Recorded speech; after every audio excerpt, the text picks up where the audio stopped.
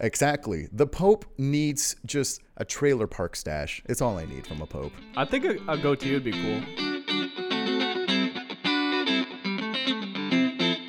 Hello, ladies and gentlemen, and welcome to Unbelievable, the podcast where normally I would tell my friend Luis one true story from history and one false story from history. And normally I would try to figure out which one's which. But today is my day of reckoning and Luis's day of celebration because we have kept score and Luis has ultimately won. So today, if this is the first episode you're listening to, you're in the wrong place. Go listen to a different one. Go to the beginning. Go to the beginning. Come back. Yeah, we're at the end of our journey here. Okay.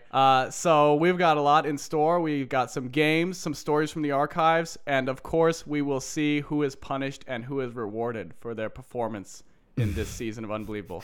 To start us out, Luis, do you have a game? Yeah, I think so. We're going to be doing this a little bit differently. Both stories we're going to be telling you today are going to be true stories, so there's not going to be any deciphering stories. And we're going to start off with having some fun, doing a little bit fun games related to this podcast. And yes, I'm glad you asked me if I have a game, Kurt, because the luck would have it, I do. Wowee. Well, Kurt, to get us started on this very special episode of Unbelievable, I want to take it all back to where we've all began, to where everything began.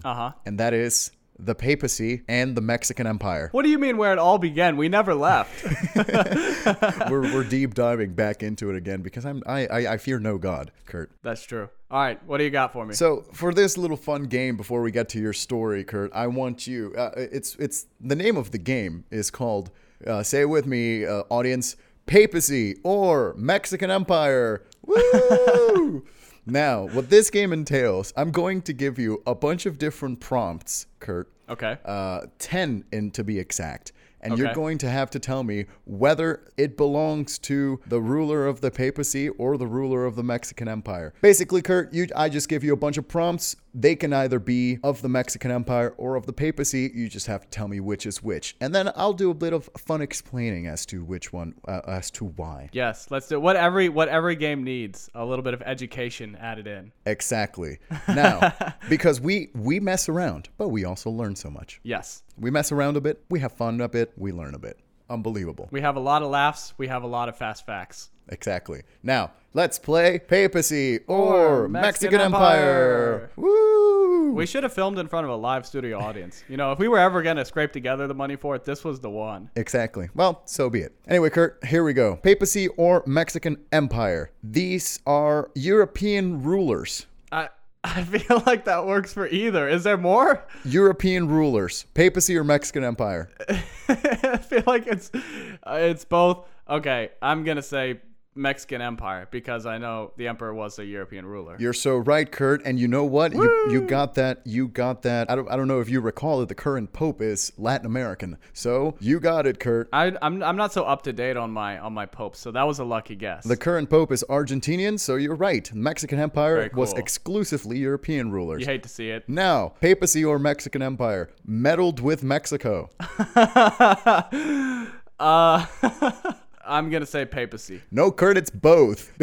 Now, I thought I couldn't answer both. Now, here's why. So, yes, as we all know, Maximilian of Habsburg came to Mexico and decided to be the Mexican Empire. So, that's a pretty obvious medal there back in the second French intervention of Mexico in the 1860s. But also, the papacy has been deeply involved with Mexico throughout most of its history. Most notably, lately, has been in the 1920s when there was a huge war in Mexico, warring against Catholicism. And the papacy was very much against that because, of course, the papacy loves Catholicism. It's one of the first and only wars in the world where you can say the Pope joined Mexico in fighting the Ku Klux Klan. Wow. And why haven't we heard that story yet? In fighting the Ku Klux Klan and also Mexico. So it's very fun. We'll probably talk about it some later episode, but there we go. It's both. Now, here we go, Kurt. Papacy or Mexican Empire? All boys club. Papacy. Absolutely right, Kurt. Yes. And it's only been men that have ruled in the papacy, and every single Vatican citizen is a man. It's one of the only countries that has no reproducing population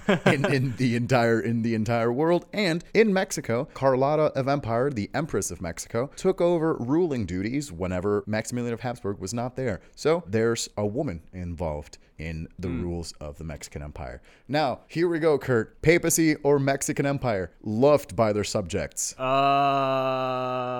Papacy. No, Kurt, it's both. Both have been... Okay. Let me just clarify from here on out. No. You can't clarify. We keep going. It's both, Kurt. It's both, Kurt. Why? Well, papacy, who doesn't love a Catholic? But also, who doesn't hate a Catholic, right? We've all been there. Also, Mexican Empire, fully a civil war. So, of course, there were people that loved the empire. There were people that hated the empire. It eventually crumbled. So, loved their subjects, papacy, and Mexican Empire. Now, Kurt, loathed by their subjects. Both. You're so right, Kurt. It's both. Again, for the same reason. One of them was a civil war. And again, who doesn't hate a Catholic? All respect. I'm starting to figure out this game here. I see how this is going. All right, Kurt. Here we go. Who in the papacy or Mexican Empire? Who is known for a cool hat? Oh, papacy all the way. You're so right. We love the cool hat. Very disappointed the current pope doesn't wear it. Now, he doesn't wear the hat? He doesn't wear the hat because he's That's a coward. That's like 50% of the job. He's a coward, Kurt, is what I'm saying. Love you, Pope Francis, but wear the hat. Now, Kurt, papacy or Mexican Empire? Known for a cool beard. Mexican Empire. Mexican Empire, you're so right. Maximilian of Habsburg has the fun double-forked beard, which we all love. And, funny enough, the last pope to have a beard was 300 years ago, which is, I think, something we should change very soon. True. Pope needs a double-forked beard. Exactly. The pope needs just a trailer park stash. It's all I need from a pope. I think a goatee would be cool. Put me as now that whenever I'm the pope next, Kurt, I'm going to bring back beards. How are you going to grow a beard? What are you going to steal one? All right, next question, Kurt. Papacy or Mexican Empire? Disdain for the Mexican people. Both. No, Kurt, it's the papacy. Well, that's good to hear. At least only one. Well, why is this, Kurt? Well, let me tell you. The Mexican Empire, Maximilian of Habsburg, and Charlotte of Belgium, the both emperors of Mexico, were very much fans of the Mexican people, loved the Mexican people, fell in love with Mexican culture, and they died thinking they died for the country they now were adopted by. And now, unfortunately, we cannot say the same for the papacy. Why? Because when Pope Francis visited Mexico last, he yelled at us, and he yelled screaming, "Don't be greedy." Sure, did we deserve it by trying to push other people aside to try to touch the Pope? Absolutely. Did we almost knock a kid on a wheelchair over just so that we could get a close look at the Pope? Absolutely. Oh, that's not a good look.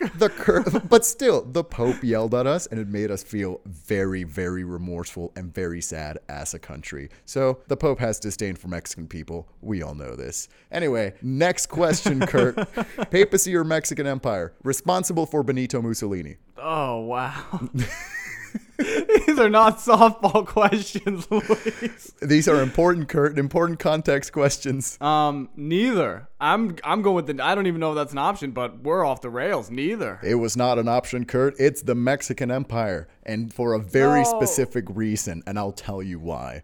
Mexican Empire, 1860s. Maximilian of Habsburg comes from Austria. Who would you consider his arch rival, his arch nemesis, the people that the empire side fought against, the Republican side? We all know him. We all love him. Benito Juarez. Of course. Benito Juarez, known for being the reinstator of the Republic of Mexico, known to be a hero of independence and a hero of Republican thought in Mexico. When he died, he has since become a great figure. Currently, he is the person that has the most streets named after him in Mexico and in a lot of places in the world. Funny enough, there's a statue of Benito Juarez in Chicago, and he was so prominent, he was so famous that when Benito Mussolini was born, his parents said, name him Benito after Benito Juarez. Wow, that's pretty wild. I can't believe we haven't heard that before. So, Benito Mussolini... He does an encyclopedia of fast facts about the Mexican Empire. What's going on here, Luis?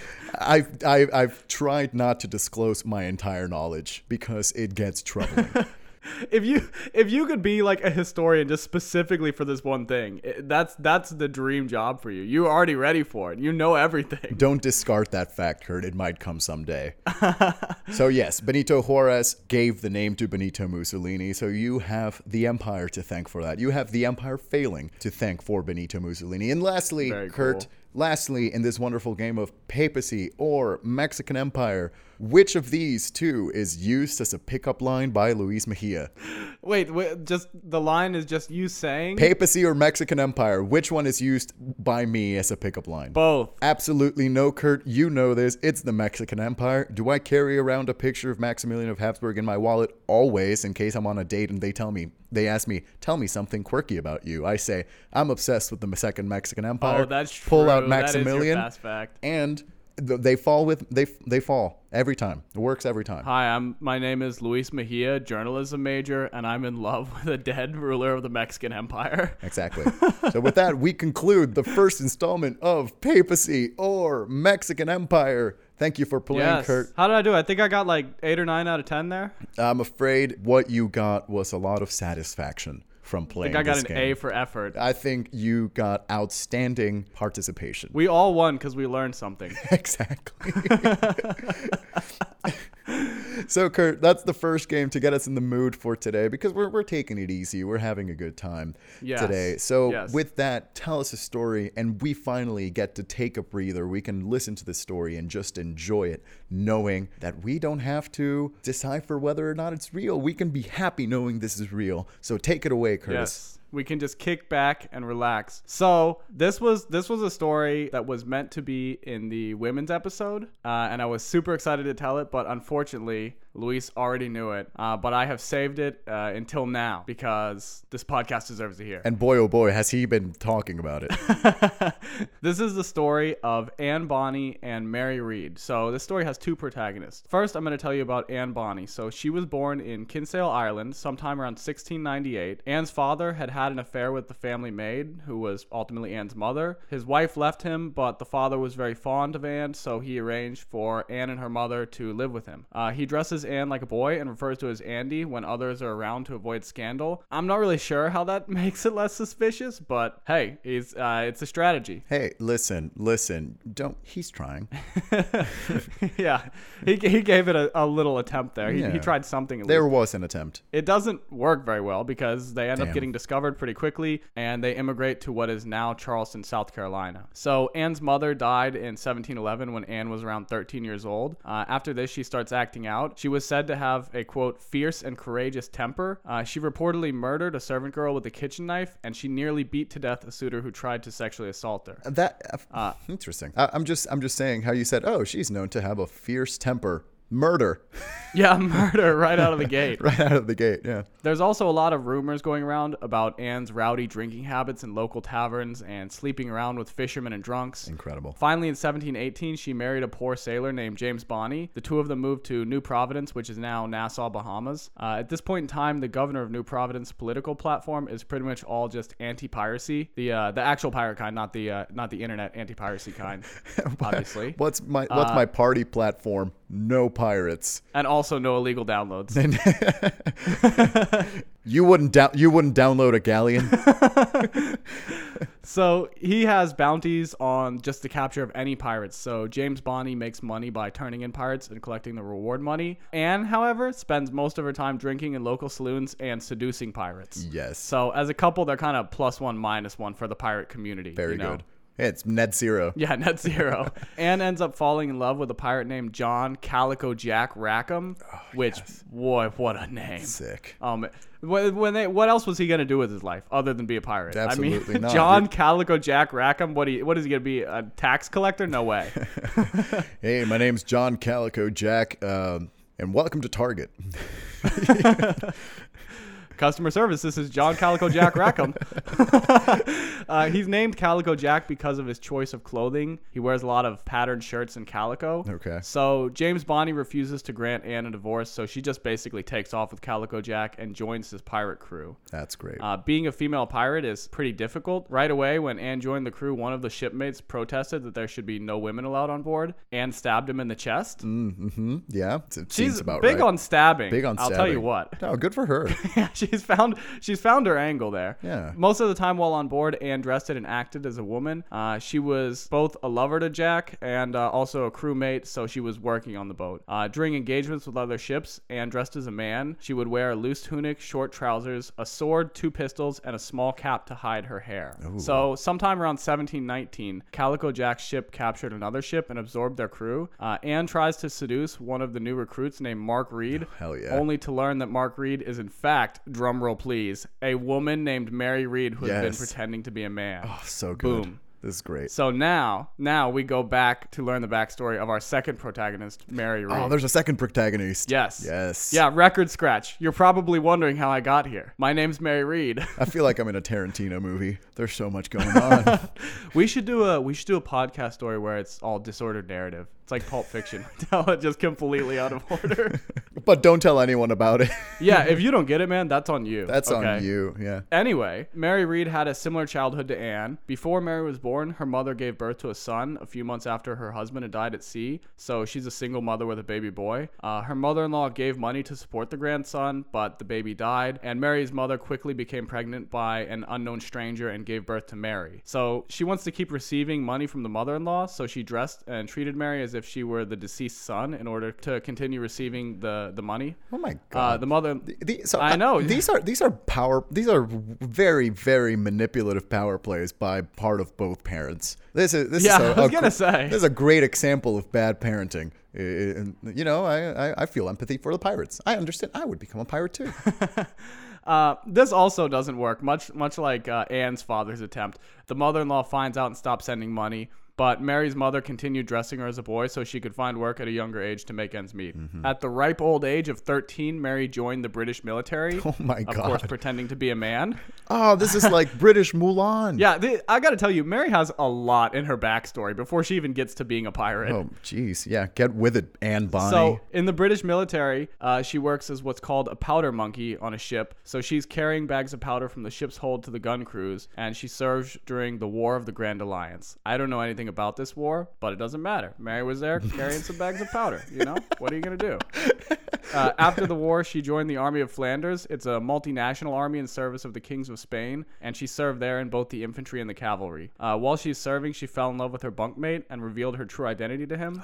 He first suggested that she should be his mistress. He's basically looking for like a friends with benefits situation. All been there. Mary declined him, saying that she is a reserved and proper lady. Oh, right on, Mary. I know. Yeah. She's got it going on out here. Okay. She knows what she's about. She knows what she wants, and she doesn't care if she has to dress up for it. So after this, she revealed her gender to the entire regiment, quit the army, married the soldier who was her bunkmate, and then he died a few years after. After his death, she rejoined the army, but unfortunately for her, since there was no war currently going on, there was no way to advance in rank, which is just kind of a funny concept to me. I hate it when that happens.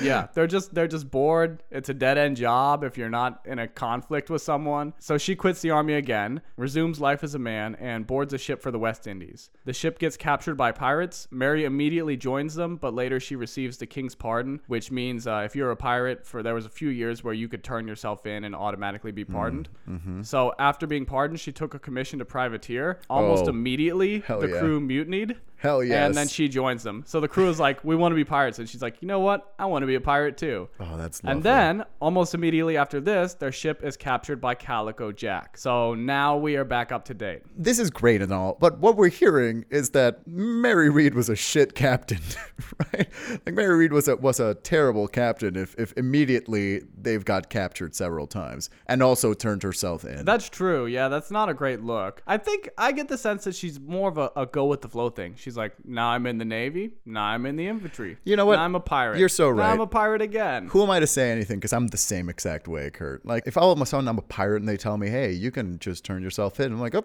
all right. Yeah, sure, I'll do it. And then I become a pirate again, and I become an actual privateer, which is a state-sanctioned pirate. And then they tell me, hey, what if we just stop doing this? And I said, actually, yeah, why not? We're all hanging out. Yeah, Mary's just waking up in the morning, not knowing what she's going to do that day, finding out along the way. You know, that's the dream. She doesn't need to think ahead. She just responds to stimuli. The stimuli is my crew wants to be pirates, therefore I am now a pirate. Isn't that the same way mushrooms work? Not calling Mary Read a mushroom. I'm sorry. Anyway, I have some quick details about how Mary blended in, because even when she was a pirate on Calico Jack's ship, no one suspected that she was a woman. Oh, wow. She would wear loose clothing to hide her curves. Her lack of facial hair actually wasn't uncommon, given that many pirates were too young to have a beard. Nice. She was said to be aggressive and ruthless, always ready for a raid, and swore at all times like a drunken sailor. Incredible. Additionally, this is just a little footnote detail, but some people theorize that Mary's stress and poor diet in the army could have paused or interrupted her menstrual cycle, so she wouldn't even be having her period. So just another detail that she might have been blending in that way. Wow. As for Anne and Mary's relationship, they were definitely very close. History is unsure whether they were friends or they had a romantic relationship, but they were close enough that at one point Calico Jack suspected an affair between Anne and Mary. Mary, of course, who he knows as Mark because he doesn't know that she's a woman, and he eventually attempted to cut Mary's throat with a knife. Mary opened her blouse to reveal to Calico Jack that she was in fact a woman, which apparently meant she couldn't be having an affair with Anne. I don't know. I guess it's a good enough explanation for Calico Jack. Calico Jack said, "Oh no, go ahead. Sorry, I was mistaken. My bad." Yeah. He said, "I think you're sleeping with my I don't know if he's wife, girlfriend, whatever," and she just rips open her shirt and he goes, "Understandable. Have a good day." Understood. See ya. But he did agree to keep her secret and continue to treat her as an equal crewmate. So the girls in Calico Jack, CJ, perhaps as his friends call him. That's a great band name, CJ and the Girls. CJ and the Girls. And there's in 1720, they have a summer and fall where they just really have a good time being pirates. They capture a bunch of stuff. I love the image that like for 10 seconds, the story turns into a high school movie. It's like the bang up summer CJ and the Girls had. During this period of time, they capture 7 fishing boats, 2 sloops, a schooner, and an abundance of loot, mostly tobacco and fishing equipment. They're called schooners. You know what? I don't know what it is either way, so good enough. It's a small ship. Mary and Anne are said to have fought side by side during raids, wearing billowing jackets, long pants, handkerchiefs wrapped around their head, and wielding a machete and pistol in either hand. So they are just a little dynamic pirating duo. Yeah, no, that's lovely. Finally, on midnight, October 22nd, 1720, Mary and Anne spot one of the governor's vessels sneaking up on Calico Jack's boat. They shout for the crewmates to try to wake them up, but most of them are passed out drunk. Only Calico Jack and a few others wake up to fight. The 2 ships exchange fire, leaving Calico Jack's ship disabled. Calico Jack calls for the crew to surrender, and they hide in the ship's hold for safety, except for Mary and Anne. So all the men of the crew are down in the underneath part of the boat, hiding, wanting to surrender. Mary and Anne continue fighting. They refuse to surrender, and they're alone on the deck fighting the governor's men with pistols and cutlasses. Oh, yes. Mary was so disgusted with the display of cowardice from the rest of the crew that at one point she stopped fighting to look over the edge of the hold and yelled down, "If there's any man among ye, ye'll come up and fight like the man ye are to be." No one responded to this, and so it made her madder, and she fired a shot into the hold, killing one of them on accident. Wow. Despite their efforts, Mary and Anne were eventually captured along with the rest of the crew by the governor's men. So Calico Jack was scheduled to be executed on November 18th. His final request was to see Anne. Anne's only words to him were, "If ye had fought like a man, ye need not have been hanged like a dog." Afterwards, Calico Jack was in fact hanged. Which, wow. I mean, you couldn't write that. That is incredible. And that is cold, and I love it. Yeah, both Mary and Anne get like the sickest piratey line ever in there. You see why I was so excited to tell you the story? Because that's like the greatest line. That's incredible. Yeah, that's lovely. That's so good. A week after Calico Jack's execution, Mary and Anne both stand trial. They both plead not guilty. The key witness against them is a woman named Dorothy Thomas. Dorothy's canoe had been robbed by pirates, and she stated that Anne and Mary had threatened to kill her if she testified against them. She said she recognized them as the pirates because of, quote, the largeness of their breasts. Oh, right. Okay. Sweet. She's like, unless you can show me another pirate with boobs, it was them. Get them. Your Honor, they've got huge breasts. This turns out to be pretty convincing because Mary and Anne were both sentenced to be hanged. However, they were both granted a stay of execution because they were both pregnant. Ah, yes, the classic "I'm pregnant" trick, oldest trick in the book. True, but also they really were. Mary Read died in prison, likely from a fever during childbirth. There's actually no clear record of what happened to Anne Bonny. Some historians from the time wrote that she wasn't executed, but they didn't give any explanation as to why she wasn't executed. There's a ledger for the burial of Anne Bonny. Both names are spelled different. In 1733, in the same church cemetery where Mary Read's body was buried. So some people think that she's there and they misspelled her name, or it was a false name for some reason. Some sources actually claim she returned returned to South Carolina and died way later in 1782. Oh, wow. But all in all, nobody really knows. So what do you think, Luis? Was that worth waiting for? Was that worth me telling you, even though you already knew? I think some of the broader strokes. I knew about Anne Bonny. I knew about Mary Read. But I like these fine details, these really lovely, colorful tales, colorful stories about these two women. Because oftentimes, I mean, we seem to disregard women's place in history, but when we have to realize that history is also women's history, right? And these two really encapsulate that and show you that, maybe they're the badass ones. Maybe they're the ones that should have the movies. Maybe they're the ones that should have the fun stuff. Because what did Calico Jack do throughout all of this? Nothing. Just have a cool name. Yeah, Calico Jack's just a supporting character here. Not even. He's almost a cameo. Yeah, that's true. And I love that this story kind of falls in the same trap as most history and historians go by saying, it's like, oh no, Mary Read and Anne Bonny were definitely just friends. You know, they it were does. just The pals. problem is, pirates are not doing a lot of record keeping, so it is really just down to speculation of what their relationship was with each other. But either way, they were really close. Pirates not known for their ledger. Yeah. But yeah, the detail of the line, if ye had fought like a man, ye needn't have been hanged like a dog. That really adds a lot to it. Very I feel good. like. Yeah. So I was really excited to tell you that. I think that really is the hanger that this whole story sits upon. Right, it holds up this whole story. There's the tagline. It's the tagline. That's great. Yeah. Thank you, Anne Bonny and Mary Read. We're better with you in our history books. Yes. Right on. All right, Curtis. So what's our next game? I think it's your game to tell us this time. So I have been very excited to share this game. Luis, when we recorded the previous bonus episode together before, we were listening to an episode we had just finished editing and remarked at some reaction you made that it was a very Luis noise. And I often notice when listening to the podcast that sometimes you'll give a reaction that is just a very classic Luis noise. It's probably a little funnier to me because I know you and I've heard you talk a lot more. But what I have done is I have chosen 5 Luis noises from previous podcasts. Ooh. And I have multiple choice that you will guess what you are reacting to. Incredible. Okay. Let's hear everybody at home also play along. Tweet at us if you get 5 out of 5 right. I tried to make it as wild as possible. So we got some good ones. Okay. Here is the first clip. What? Oh no! I sound so exasperated in that clip, Kurt. What? I feel like someone's just like stabbing me like very slowly, and I'm just weirdly, mildly annoyed at it. You sound really exacerbated in a lot of these. There's a lot of begging going on, a lot of begging and pleading. So, Luis, what are you reacting to? Is it A, learning legendary baseball pitcher Rube Waddell was distracted by fire trucks, puppies, and shiny toys? B, hearing that Typhoid Mary was stalked, chased, and arrested by epidemic fighter George Sober? Or C, hearing the various animal parts that Mary Toft gave birth to? Oh, God. Oh, this is so difficult, Kurt. It's your reaction, Luis. You were there for it.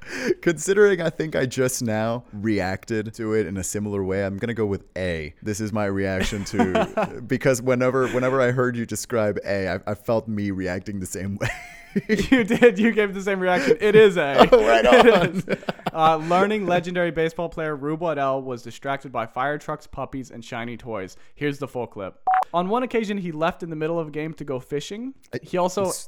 Okay. Yeah. He also had a fascination with fire trucks. On multiple occasions, he would run off the field to chase them when they passed the stadium. All right. Opposing fans discovered that if they would bring puppies or shiny objects to show Rube, he would leave the field to play with them. Spectators said that it seemed to almost put him in some sort of trance. Whoa. And later in his career, opposing players would buy new toys and lay them out on a blanket on the field to distract Rube to come and play with them. What? Yeah. Oh, no. That's so good. I think I was just mostly hurt by the fact that they were taking advantage of the sweet man. Yeah, I didn't realize how much distress was in your voice till I isolated the clip, and I was like, "This is a disproportionate reaction to a baseball player." Yeah, this man is upset about something. Okay, here is clip number 2. Oh, don't do this to me, Kurt. Stop. No, stop. I think my favorite part about this clip, Kurt, is how I do the classic "don't do this to me" while asking you. I say "don't do this to me" as a question, as if I'm offended that you're doing this to me. Don't do this to me. That's great. So, Luis, what are you begging for mercy to stop hearing? Is it A, me telling you that Imperial CEO Otto Schaefer was also a Nazi? B, me reminding you that we have both been to Marshall, Missouri together, the home of the magical Jim the Wonder Dog, but I have strangely never mentioned anything about the legend? Or C, me trying to convince you that Paul LaRue, internet criminal mastermind, and Paul LaRue, gold prospector, are in fact the same person? The easy one. This is C for sure, Kurt, because it haunted me for days and weeks, I would say. The fact that you would keep saying Paul LaRue for every single name. So I'm going with C. It is not C. It is B, me reminding you that we've been to Marshall, Missouri together, wow. and I have never mentioned Jim the Wonder Dog. Oh, wow. Let's hear the full clip. Yeah, here's the full clip. So I'm sure you're thinking, how could this have happened that we went to Marshall, don't we do were this there, to me, and this Kurt, never came up? Stop. No, stop it. you are crossing all my cables right now, Kurt. You are causing a short circuit in my brain. You are crossing all my cables right now. You could just hear the pain in your voice. That was real. That wasn't for performative. That wasn't for performative purposes. Very that much. Was real. Yeah, that's a genuine reaction of my brain working double time. Yeah, that was a cry for help right there if I've ever heard it. Oh, okay, I love it. Number 3. Here's the clip. Sorry. I apologize, everyone. Yeah, well, yeah. No, never mind. Oh, that's great, Kurt. That's me. That's me wanting to end on a better note with our lovely audience, and then refusing to help my case. Yeah, you admitted guilt, you admitted culpability, and then you bailed out of it. So, Luis, what are you deciding not to apologize for? Is it A, confusing the name Paul LaRue with former St. Louis Cardinals manager Tony La Russa for the second time, or B, for confusing Sherlock Holmes author Sir Arthur Conan Doyle with James Bond author Ian Fleming and suggesting that a boat should be renamed Octopussy, or C, for having a fast fact that did not pass the Bechdel test on the Girl Power Women's podcast episode? Oh my goodness. The many crimes of Luis Mejia. Yeah. The worst part is that these are all things I could do. You know, these are all things that happen. Oh no. I should say that, yeah, there's nothing that's made up for these quizzes. These are all things that happened in one of the stories, or that Luis did in this case. Oh, man. A rap sheet as long as my arm. Take him away, officer. I'm thinking this is going to be B, mostly because I think I'm trying to explain to you why I confused the two, and then realizing it would be too long an explanation, so I decided not to go with the trouble of doing so. Okay, you think B? I think B. That is incorrect. What? It is C, for having a fast fact that did not pass the Bechdel test on the Girl Power Women's podcast episode. Oh, no. Here's the full clip. Not even close to passing the Bechdel test, by the way. That's rough, you know? Sorry. I apologize, everyone. Yeah, well, no, never mind. I think the worst part about this one, Kurt, is that I am fully remorseless. There's no remorse in my voice, because I say, you say, oh, that doesn't come close to passing the Bechdel test, and the first thing I say without skipping a beat is rough. That's a tough one. That's a tough one. one. To be fair, I don't think I gave you any warning that it was going to be a women's episode. That's so true. I was just messing with you by saying you're fast. I think I said earlier that your fast fact had to pass the Bechdel test, or we would have you executed. So I think that's why. And I've since been executed. So hey, that's true. That's very true. Anyway, here is clip number 4. Oh my goodness, I love America.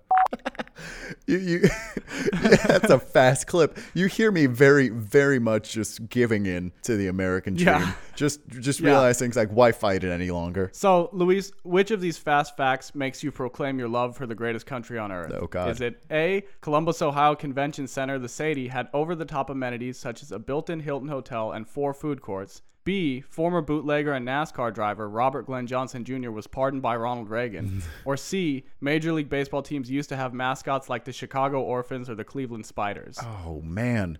Oh, difficult. Oh, shoot. I'm going to go with... Just so many reasons to love America. There are so many reasons to love America. I think I'm going to go with B, just because this is just fully a criminal that was pardoned for being very good at a sport. Mm-hmm. Yeah, it's just he did a lot of actual crime. Then everyone just said, nah, he go fast. He go vroom vroom. Let's pardon him. I think I'm going B. It is, in fact, A. What? It is, in fact, A. Columbus, Ohio Convention Center. The Sadie had over-the-top amenities such as a built-in Hilton hotel and 4 food courts. There's absolutely no way I get this excited just by food courts. You watch, Luis. Here's the clip. As well as 4 food courts. 4 food courts. 4 food courts. Count them. Oh my goodness, I love America. The lap of luxury. Why did I say that? Of course I got excited for food courts. Why did I lie to myself? You just exposed yourself on the podcast. I did. I'm so sorry. On the air. Yeah. That's tough. That's another crime. Add another one to the list. Yeah. Put it on your tab. Put it on my tab. Sorry, boss. Okay. Last one. Here's Let's the clip. Oh, poor woman. Oh, that's genuine sadness right there. There's genuine pity in my voice. Yes. It's like I said, a lot of these, you can hear the pain in your voice. Mm-hmm. There's a lot of distress. Mm-hmm. So, Luis, which mistreated woman from history are you feeling sorry for and why? Is it A, Ada Lighton, because she was forced to marry and have children with her deceased husband's cousin as part of a scheme to keep ownership of Alexander the Great's autobiography? B, Mary Toft, because she inserted several dead rabbits into her womb in an attempt to trick King George I. Oh. Or C, Typhoid Mary, because she was likely never told why the police were trying to arrest her. Oh, I think it's C. It has to be C. Absolutely. It is C. Oh. It is C. I'll play the full clip in a second, but I also want to say that you did, in fact, give similar or identical responses to all 3 of these situations. It's the small nuances in the voice, Kurt. Yeah. Let's hear it. All right, full clip. No one ever explained to Mary what was happening or why it was happening. Oh, no. And she just knows that the police are chasing her when she didn't do anything wrong and telling her that she's killing people. Oh, poor woman. He has a heart. Luis Mejia has a heart, everyone. He cares. He cares. He cares. He cares. Oh, wow. Oh, that was amazing, Kurt. That was incredible. That was a lot of fun. Now you see why I was so looking forward to doing this. That was so much fun. Well, how many did I get right? Did I guess myself right more than once? I think you did pretty startlingly bad considering, again, it is you saying all of them. I think I got the first one, the last one. You got the first one and the last one, yeah. This just shows how mentally present you are for these podcasts. Just shows how mentally present I am for my daily life, Kurt. Yeah. So, I have been talking for a while. Luis, I think it's your turn. Do you have a story from the archives for us? I think I do, Curtis, and this is going to be a story where we're going to take it back to my roots that we never left. And this is one of the stories that I actually was coming up to tell you while thinking of the last episode of the Lakeside Navy one. I decided I went to Rome for that episode, but I was initially going to go to Mexico because I, of course, know nothing else in this world. So I'm going to go back to Mexico because, as we all know, I am indeed from there, and you living with me, we got through a whole lot of holidays together. We sure did. Mexican holidays in specific. And what do I like to do? This is just a little fun fact about me. I love to cook. And what's a good cooking meal that I would make, especially around Mexican holidays? We all know it. We all love it. Pozole. We love a good pozole. Pozole. We love a good pozole. And what's pozole, for those that don't know? It's essentially a stew made from pork, stewed together with a bunch of corn, and you put a bunch of different stuff in it, like oregano, lime, maybe some chilies. It's real good fun. It's a nice big... It's one of those all-day stews, you know? It's an 8-hour cooking job. It's an 8-hour cooking job, and then you have it for the rest of the week. It's incredible. And now, Kurt, I'm pretty sure I've talked to you about this because, again, I've made this a lot in your presence, but do you know where pozole comes from? I actually don't. Oh, well, let me tell you, Kurt, because you get to learn something. Pozole comes from the Nahuatl word pozoli, which comes from the bigger word tlaposanoli, which means foamy. Okay. It means foamy because the stew is foamy once it gets all made and things like that. Now, it's very interesting because this dish has its roots from before the Spanish conquest, and it has its roots before then, and it was eaten by pre-Hispanic civilizations civilizations, most notably the Mexica culture, which we know as the Aztec Empire, also known as the Triple Alliance. It's been written, it's been said that Moctezuma even loved this dish, that he would often eat it and give it up to the gods, give it up to the fertility gods, and for the regeneration of corn and for warfare. Now you're thinking, this is basically a big soup. Why is Moctezuma racing this for the fertility gods and the regeneration? No, you know what? Anyone listening who's tasted good pozole knows how good of a sacrifice it would be to the gods. That's true. But you understand, like, it's for the regeneration of corn. Of course, it has corn. We love corn. It's the crop of the Americas. But of Mesoamerica. But why would you give it up to the god of war at this point? Well, Curtis, it's because he likes yummy stew.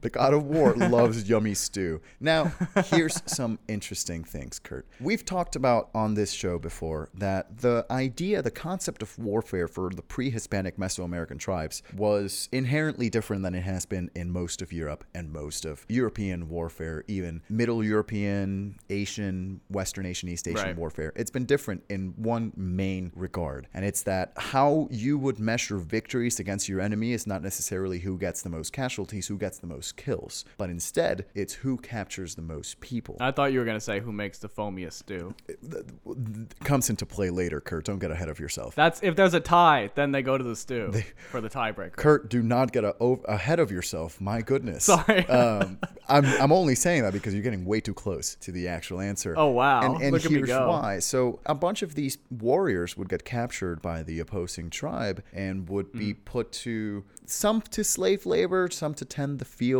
but most of them, or a lot of them, would be involved in war games with the local warriors of the tribe to try essentially gladiatorial combat. Some of them were just outright sacrificed. Right. Now, the ones that were subjected to gladiatorial combat, which they were meant to lose, by the way. It was a fully one-sided fight. They were not meant to win. Right. What they would do is they would get into a big battle with the opposing tribe and get killed, naturally. Right. Get killed by the other person. That's showbiz, baby. And what would they do with this warrior? So the warrior would be captured by an enemy of his same rank so that he would then be able to kill him later in gladiatorial combat. If he won, once he was sacrificed, his heart was taken out. What they did now, they started cutting him up. His body was thrown down the steps of the main temple, and then they cut up the body. They would cut off the arms, they would cut off the thighs, they would cut off the legs. All the different parts of the body were taken out and were prepared in a stew with a bunch of corn. And it became a ritual meal. So this meal would be shared between the family of the warrior. The family of the captured warrior would be there too, because they would be also captured, and they would be served this man stew with their deceased loved one and say, hey, this is incredible sacrifice. This is your warrior's essence here in this stew, cooked in with our most prized possession, which is corn. You are giving this up to the gods, so now you're going to eat your husband, basically. And it's foamy. And it's incredibly foamy. My goodness. Beyond belief. It's overbearingly foamy. And the different parts of the body would be used for different people. So some would say the Tlatoani, which is the person in charge, the chief of the tribe, would often maybe get the heart or get a different part of the body that is only reserved for that chief. The warrior that killed him also got a piece of the soup. It was, again, a ritual man soup. And it kept being shown around and distributed around. They would also make it into tamales. Little man soup never hurt anyone. Little man soup never hurt anyone. Exactly. One of the main things they would do, they would boil it. They would boil it all together. It's a very important part of this. Now, in 1530s, after the Spanish conquistadors arrived in Mesoamerica and what is now Mexico, the Spanish would see this dish with human bits in it. And of course, if you're Spanish, you would freak out a bit. Right. If you, Not a good look. Just see your buddy's leg just in the soup. Yeah. There's actually written in the codex. Spanish wrote on their codex saying the natives call this dish man corn. They said this translates to man corn, which is wild. Now, who in the world decided to go with pozole instead of man corn? It's just man Come corn. on. Yeah, exactly. Now, here's what's interesting. Of course, once the Spanish show up, they start trading this meat for other things. They say, stop doing this, by God. By the gods, I guess. Or by the one true God, they would say. Stop doing this. You're not going to eat more. They're pretty big on one true God. Pretty big on one true God, as we recall. and so at this point, the Spanish would decide to tell them, hey, stop doing this. Some sources say that the Spanish priest and the Spanish people would trade the human meat for dog meat, xoloscuintli meat, and they would use that. Oh, poor xoloscuintli. Poor Fido is now on the stew. Sorry. Dog corn. Unfortunately, those dogs were also sacred to the Mexica people or to the pre-Hispanic world. Right. So they really also couldn't use dogs because that goes against everything they love too. So what the Spanish started to do, they started bringing different ingredients of different animals. That's where pork started to be used. Oh. That's where pork. Because the Spanish brought pigs with them. That's right. There's no pork in this part of the world. In the Americas, it didn't happen. So they started. Yeah, I only know that because I have a big vendetta against pigs and how bad of an invasive species they are. And the Spanish actually brought like 30 or 40 pigs and then released them into the wild so they would have a permanent food source because they knew pigs could survive in pretty much any environment. I'm very surprised. I've never heard about this vendetta against pigs that you have, Kurt. You need to hear the backstory of like this viral tweet of the 30 to 50 hogs and how hogs are like slowly invading the Americas and could lead to the downfall of any given country. Yeah. It's wild. And this is where it gets really neat because not only do they replace it with pork, but as we have heard,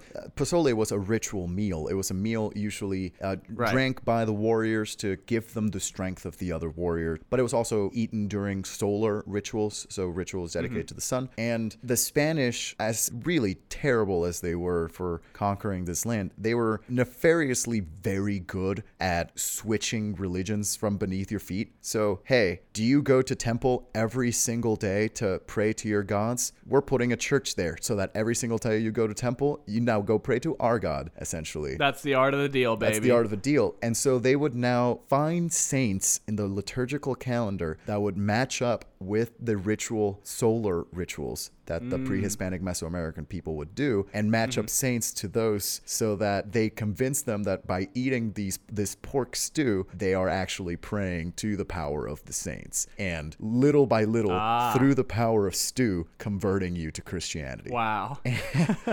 That's crafty. Even through cooking, we're converting. Exactly. No, again, very, very nefarious, but very effective in a very evil way. Yeah. Now, that's essentially where the story ends. I just want you to know that it comes from human meat, but this is a personal theory I have that transcends all of this. Okay. I remember whenever I would live with you and with our other roommates, I would usually cook my meat. That's not a euphemism. I would literally cook every single meat that I would purchase, whether that be chicken or pork or beef, by boiling it, right? Yep. And a lot of the time, you would all ask me, why the hell are you boiling this pork, for example, or chicken, instead of cooking it, you fool, you idiot. And I think back to... That's how we ended all our sentences to you in those days. Exactly. Like, hey, Luis, is it your week to take out the trash? You fool, you idiot. And you'd be like, yeah, it's me this time, yeah. You end every single meeting we do for this podcast like that, Kurt. That's true. I spit on my computer camera. Exactly.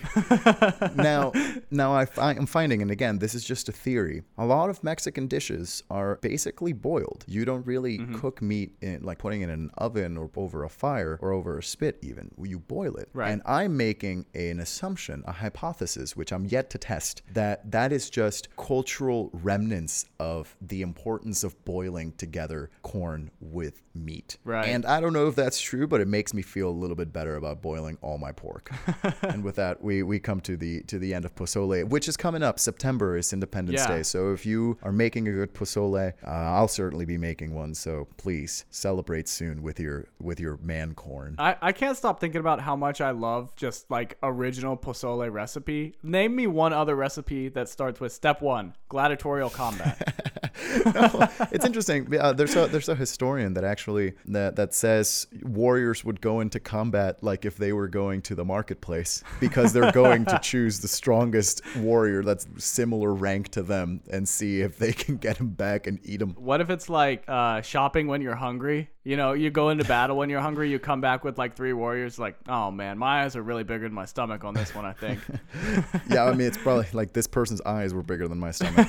Really. But yes, that's the origins of pozole, Kurt. Wow. That's a lot wilder than I would think the origin of just a stew could be. But somehow that makes me like it better. I don't know what that says about me, but I really want some pozole now. We're really thinking of pozole now. But so I don't keep you with this desire for pozole, Kurt. We have one more thing to do. Because while it is your day of victory and celebration, Luis is wearing his birthday boy cap. My neck is in the guillotine. That's right, Kurt. And justice must be served. That is true. So for the last 10 stories, Kurt, or I have bested you for 10 times, which means that I have won this round of podcast again. And due to that, I have a bit of a quiz for you, Kurt, which you will have to answer. And if you are not able to answer, tell us what happens, Kurt. So basically, either way, I am going to buy Luis a gift as my punishment and his reward. The budget of the gift starts at $100. However, every question I answer correctly, the budget goes down $10. So if I miss all of them, Luis is getting a $100 gift. If I get all of them right, I guess you're getting a paper clip or something. I don't know.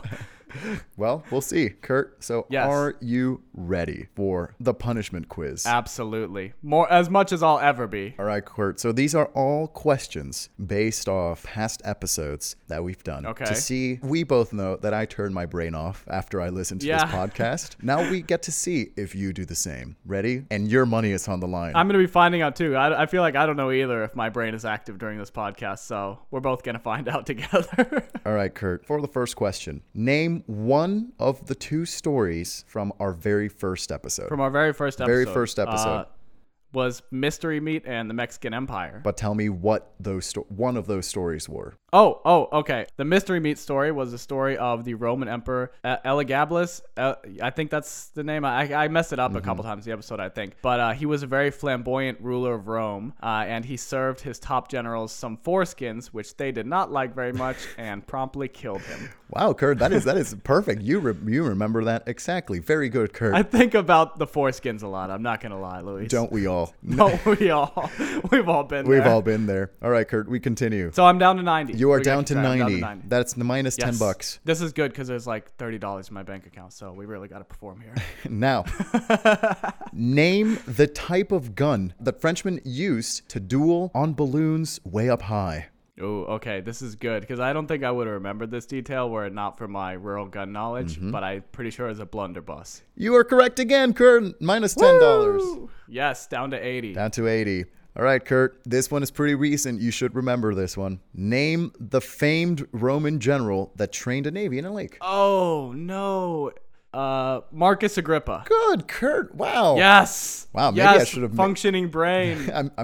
I thought I had you on that one. You almost did. I was struggling for a second there. All right, Kurt. What fashionable surgery did Louis XIV's doctor perform on the king with no anesthetic? Okay. It was. I don't know how specific I have to be. I know it was butt surgery. I think he had a fistula or something removed. I forget what it was. Holy cow, Kurt, that's exactly the name of it. Woo! Oh, man, I'm on a roll. Get ready for your paperclip. What are we, 70? Yeah. What European capital is Maximilian of Habsburg from? Uh-oh. Name of the city. Name of the city. Vienna. Good. Again. Because he's Austrian. Yes? You're so right. Oh, yes. All right, Kurt. Hernan Cortez was famously defeated at a battle by the Triple Alliance, also known as the Aztec Empire. What is this event known by in the history books? Do I have to say it in English or Spanish? Either.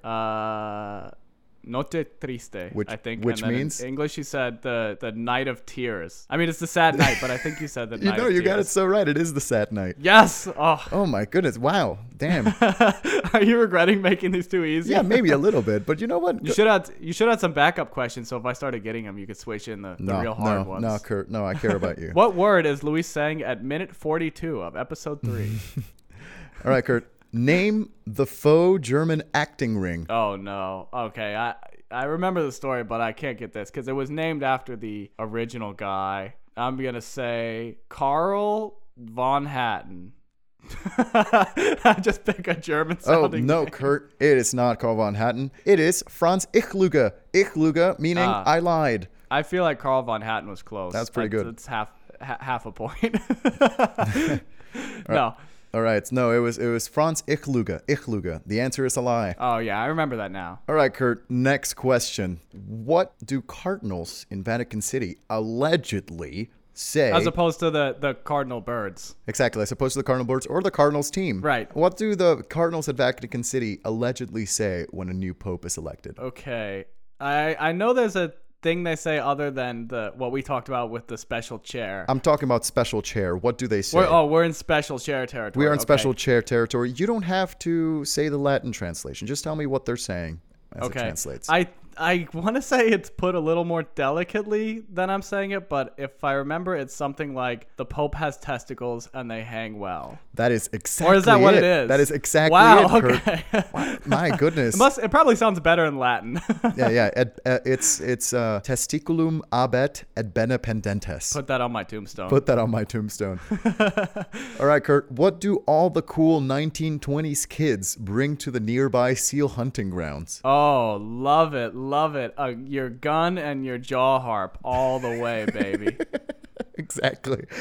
So that we can hear to Prince while shooting seals. Yes. And lastly, Kurt, define Japanese-style bullfighting. Oh no, I don't remember. Okay. I'm gonna go with instead of killing the bull, they rope the bull and catch him. No, Kurt. Japanese-style bullfighting, as mentioned in the episode, is a big cockfight, but instead of roosters, it's bulls. Yes, it's like bull on bull action. Bull on bull action until they hurt each other. So, Kurt, you got most of them correct. Yeah, wow, I was going nuts. What is my budget? I think your budget currently, since we went down $80 from 100. Right. The budget is $20, Kurt. Yes. Okay. So I have a crisp $20 that will be going to buying some sort of gift for Luis. Once I figure out what it is, we'll announce it on our social media. But wow, I was really worried that because I feel like I get so unlucky with guessing which story is true or not that I was gonna get 0 out of 10.